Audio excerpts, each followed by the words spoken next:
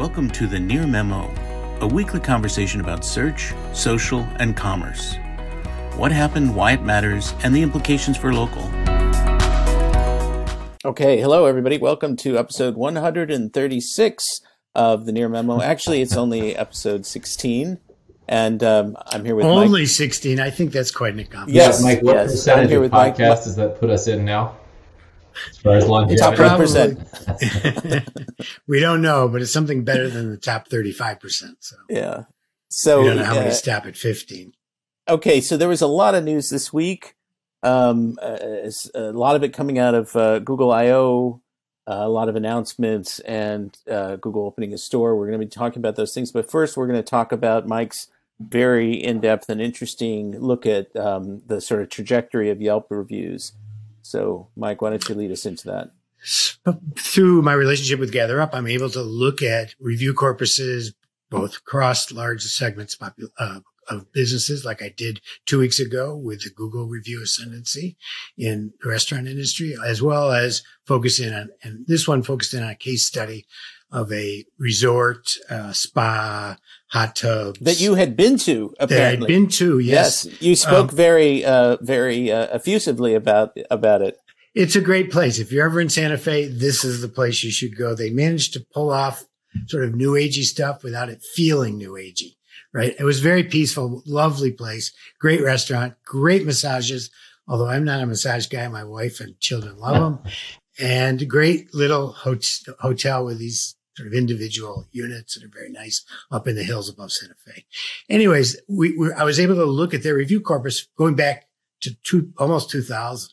And it was just fascinating because Yelp is always claiming that it's Google causing their problems. And when you look at the reality of reviews, it was quite clear that Yelp never scaled as much as anybody else that was doing reviews.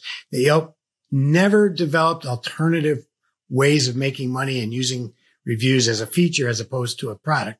They always use reviews as a product. Everybody else sort of used them as a feature, leveraged those to become successful, whether that was OpenTable or TripAdvisor or Google or any of the others. And so it's a lens on this whole question of Google's antitrust. It's one way of looking at it, right? The problem in the discussion about Google is you end up simplifying it too much.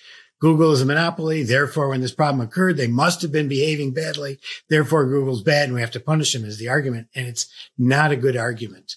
So I addressed all those things in the article. And it's just interesting to me that largely conclusion, Yelp just never, ever really broke out the way everybody else did. And you need to in the internet to be successful.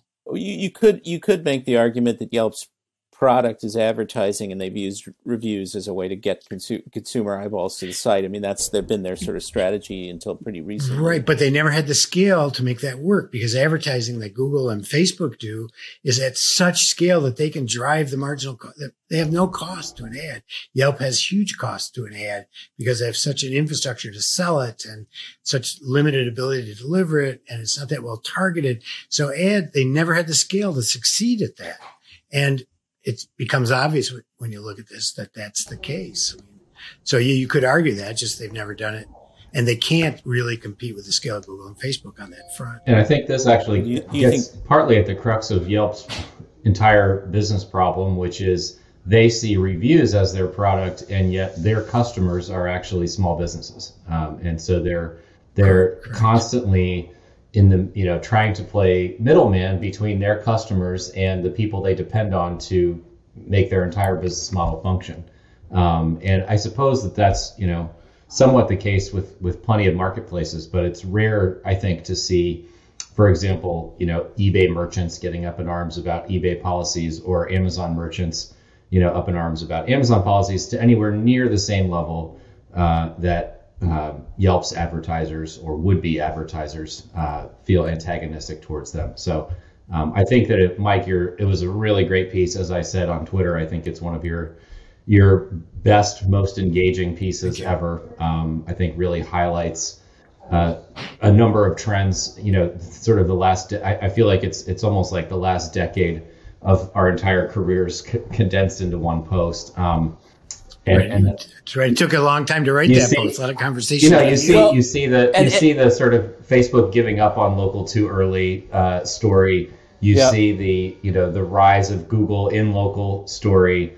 And you see the rise of transactions as a critical central feature of local with open table. So I thought it was just a brilliant post and illuminating for a lot of reasons beyond just the Yelp lens. Well, it's really a companion to the one that came before that about Google and how Google came to dominate. It's another side of that story. So both of those were terrific. Posts. And in showing multiple sides, it starts to reflect some of the facets of this many cuts to the diamond. It's not a simple question, and it requires much more thought than most people give it. Well, this is the central problem, I think, with the antitrust position, is that a lot of the things that Google has done, it has done well and right without intervening in an anti-competitive way in the market. I mean, we can point to things that Google maybe has done that are anti-competitive, but most of what they have done has really been pretty effective, obviously, and the reviews context is an example of that. But this is after many false starts. Yeah. Google Plus, the original problems they had with Google Places, right? It wasn't like Google just did this from the get-go. They had to fail 3 times or twice, how you count it, including their Yelp acquisition offer. So maybe that's 3. Maybe it's 4 if you count the GAD acquisition. I don't know. There's a lot of ways to count it. They failed a lot before they hit a successful. So you're saying they could afford. You're saying there's still a chance for Facebook then. Well, I think Facebook came up with a better idea. They realized they didn't need reviews to convince businesses to look at Facebook. They were looking, and then Facebook reduced visibility of all business posts, thereby forcing them to boost their posts. They don't need reviews to get them to pay attention. Well, they're getting money regardless. Right. So that's a brilliant idea. Yeah. In quotes. So let's move on to the remaining sort of 2 items, which are Google related. So this week, Google held its developer conference, which concluded yesterday, I believe. I only went to the portion of the first day, and there was just a ton of stuff that they announced. We can't capture all of that here, but what I was really struck by, I wrote about 3 things in the newsletter on Wednesday.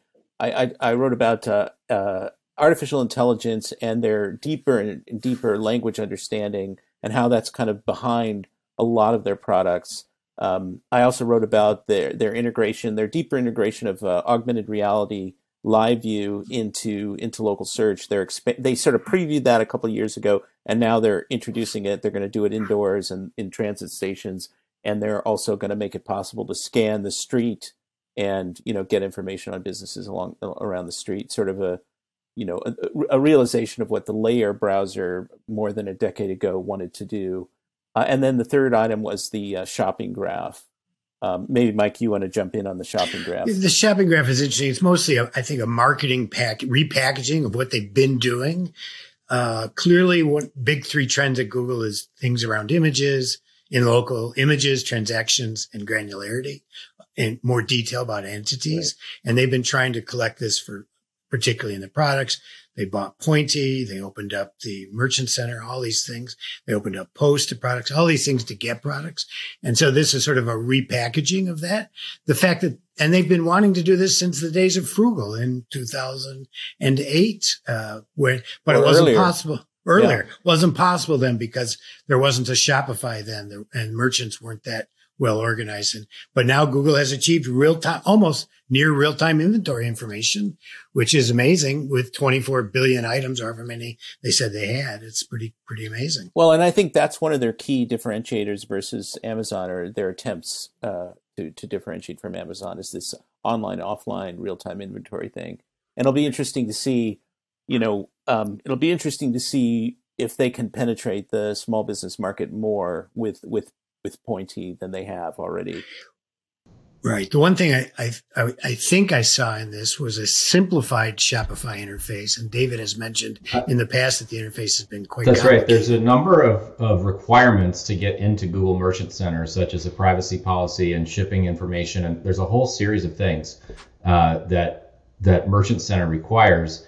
And it seems to me that Shopify could be doing a better job of automating the sort of creation and submission of those policies to Google Merchant Center. Even myself, as a relatively sophisticated marketer, trying to help a small business who is a new Shopify merchant get set up in Google Merchant Center, was pretty overwhelming. It took three efforts, essentially, three back and forths before the policies got approved. And this is just for a guy, who was selling essentially a sort of custom run printed artwork through his Shopify store, not a complicated product by any means. So I think that I'm hopeful that this initiative has real momentum from both Shopify and Google to streamline that process. It should be as easy as it is to get on GMB, in my opinion, to get into Google Merchant Center. And right now, at least, it doesn't seem to me to be that way. Ultimately, it'll probably become that way. I mean, I would imagine. Go ahead, Mike. I was just going to say that this Google inserting themselves in the sales process at this point, where people are looking to discover inventory, where it is, where they can buy it, is the perfect Google play. It doesn't require any inventory, doesn't require any delivery service, doesn't require any customer service. They're able to insert themselves in the midst of millions of transactions successfully. So I think in that sense, it's a brilliant play. And the fact that it got elevated to the name of the shopping graph indicates that they think they've got it nailed. Well, I mean, I think they still lack. I mean, I think there's still some UI issues for Google and user experience issues but those are from their point of view. That's just UI and UX never been their strong point. Yeah. That's just sort of they'll figure it out someday. But they think they have the fundamentals figured out. Yeah, but I do think that the noise there's still too much noise. I mean, if you go into Google Shopping, you've got a sort of a structured presentation, but there's still sort of too much noise in Google search to make it a true Amazon competitor in a certain sense, because Amazon is so intuitive, structured. It's all there. People are familiar with it. But let's just talk for a second about Shopify, right? And how Shopify is really now in an incredible position as the sort of distribution vehicle for all of these different platforms. For small business customers. I mean, they have quietly sort of built this empire of distribution, and they're really at the center of Google said 1.7 million businesses were using Shopify at the moment, which is up 70% year over year, according to Shopify's annual report, which we covered last week. So, Greg, I agree with you that Shopify is clearly the lead distributor for SMBs. I still think that both Square and Squarespace are in really good positions. Square is a result of its sort of historical success with an offline point of sale, and now pairing that with a pretty good website product through their Weebly acquisition. And Squarespace, I think, for what would I say, more experiential local brands, I think is in a really good spot. And then also they obviously just acquired Talk, and they're apparently going to a direct listing to go public here shortly. So I think all three companies have executed fairly well in their own sort of lanes with the businesses that they've done the best with. And I think all three of them are, Google is likely to partner with the other two as well, given that they all need to team up against Amazon. So, yeah. So, just another final comment about IO. We could talk at length about it, but just the thing that mesmerized and kind of impressed me, and I'm not a PhD in natural language processing or anything, is just the sophistication now of Google's algorithms, its language understanding is just getting so sophisticated, and their capabilities and this was the intention of the presentation, but seemed to me to just so far outstrip all of their competitors. It's just really kind of staggering to me, the kinds of things that they're doing. In the area of image recognition, where you can upload a screenshot and they'll grab a logo off 2% of the screenshot and tell you what model it is or what brand it is, shows you how they're tying that together with the graph too, the shopping graph and all the other graphs. Like, in other words, you upload a screenshot, somebody's standing there with a pair of Nikes, they know which model it is, they tell you which local stores it's at. It's quite impressive. I agree. It really is. So the final sort of item today is Google finally opening a retail store in New York. I mean, they had flirted with this over the past several years. They were going to open a store in Chicago. I believe they had talked about New York before. They've done some pop-up stores. They've done store within a store.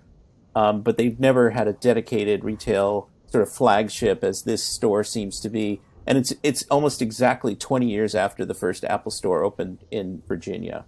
So what are your thoughts on that? Well, I was just going to say, moving from a position of essentially unrivaled strength in NLP and machine learning to one of unrivaled weakness in terms of physical presence and historical track record of customer support anyway for Google. And the three of us were chatting offline about potentially what a missed opportunity this has been for Google, not just to sell hardware devices, which I've never owned a Google Pixel, but I know plenty of people who have and have been fairly happy with it. So it seems like they've done a pretty good job on the hardware front, but they've missed the opportunity to scale that beyond the consumer into the business market.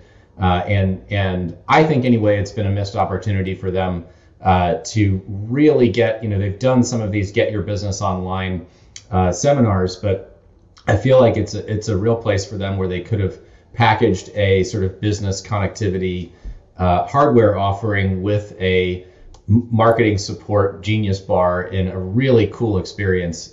If that was an area that leadership at Google actually wanted to invest in. And I have a feeling that this, I would predict that Google retail actually begins and ends in, New York and maybe a couple of other cities, because they're going to realize that it doesn't scale very well and it's not something they do particularly well.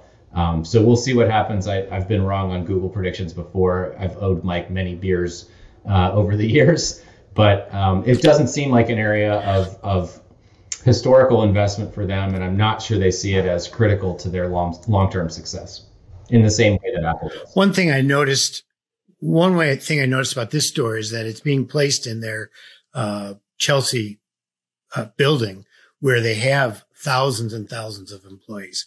That makes me think that it's as much about giving those employees an opportunity to experience the real world, which Google has a gap at, as it is about the consumer. And if they use it for that, that might be very valuable to them, and they might stay at that even if it's not successful. Well, that's as a pure retail strategy. It's kind of a face-saving move in that regard too, because they can use it in that context and not go beyond that, and it serves a purpose for their employees. I mean, it's kind of like the Google stores on their campus, or they have one or two like that, retail stores.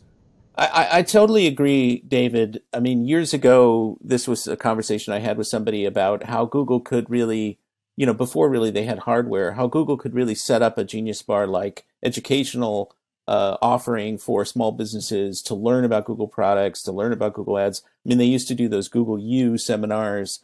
I remember, what feels like 30 years ago, but not quite that long, Sheryl Sandberg standing up and introducing Google AdWords and likening it to Yellow Pages, in front of a small business audience. And then they went off and separated the groups into beginners and more advanced.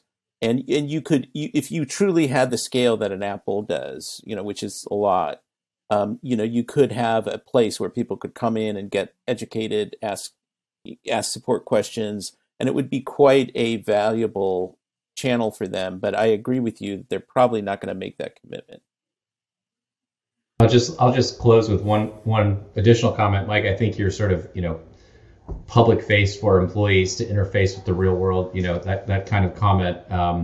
It's interesting, the timing of this relative to all of the sort of antitrust, anti-big tech sentiment that seems to be out there right now. And I think that there are plenty of app makers that feel antagonistic towards Apple, as the ongoing court case is proving that's happening today. But I'm not sure that that there's quite the same level of resentment among consumers towards Apple as there is towards Google and Facebook. And this may be one way to try to put a slightly more human face on a faceless trillion-dollar multinational corporation. So, well, just to follow up on that, I apologize for extending things, but just to follow up on that, one of the subtexts in all the Google presentations was, we understand you don't trust us. We know you don't trust us. So they were just reiterating, privacy. We never do this. We never sell your data. We never drive streetcars down the street and pick up all your Wi-Fi ports right. that are open. We never do that. Right. And so that was interesting to me to observe. And also, that's consistent with the Gmail messages that people are seeing about privacy. And then Apple has a new ad, which I linked to in the newsletter today, which is pretty interesting. I don't know if you've seen it. It's a UK ad, and it shows somebody moving throughout their day, going into different stores, into taxis, and going home, and a progressively larger group of people following the person. And these are the trackers, right? This is the physical manifestation of all the ad tracking. And then the guy presses the don't allow button, and they all disappear, right? It makes it very, very concrete. It's a very clever ad, and pretty hard for the Facebooks and the Googles of the world to overcome, just on an emotional, visceral level. So, all right. With that, everybody have a good rest of your day, weekend, evening, morning, whenever you're watching or listening to this. And thanks again for listening. And go Blazers. NBA playoffs are kicking off this weekend, and those of us in the Pacific Northwest are pretty excited. So, all right. Blazers are Portland Trail Blazers. Yes. Got it. Yes. All right. A bunch of arsonists. All right. Anyway. Arsonists or Bye-bye. Marijuana enthusiasts. All right. Thanks for joining David, Mike, and Greg. To stay on top of the latest developments in local, subscribe to our newsletter at nearmedia.co. We'll see you next week.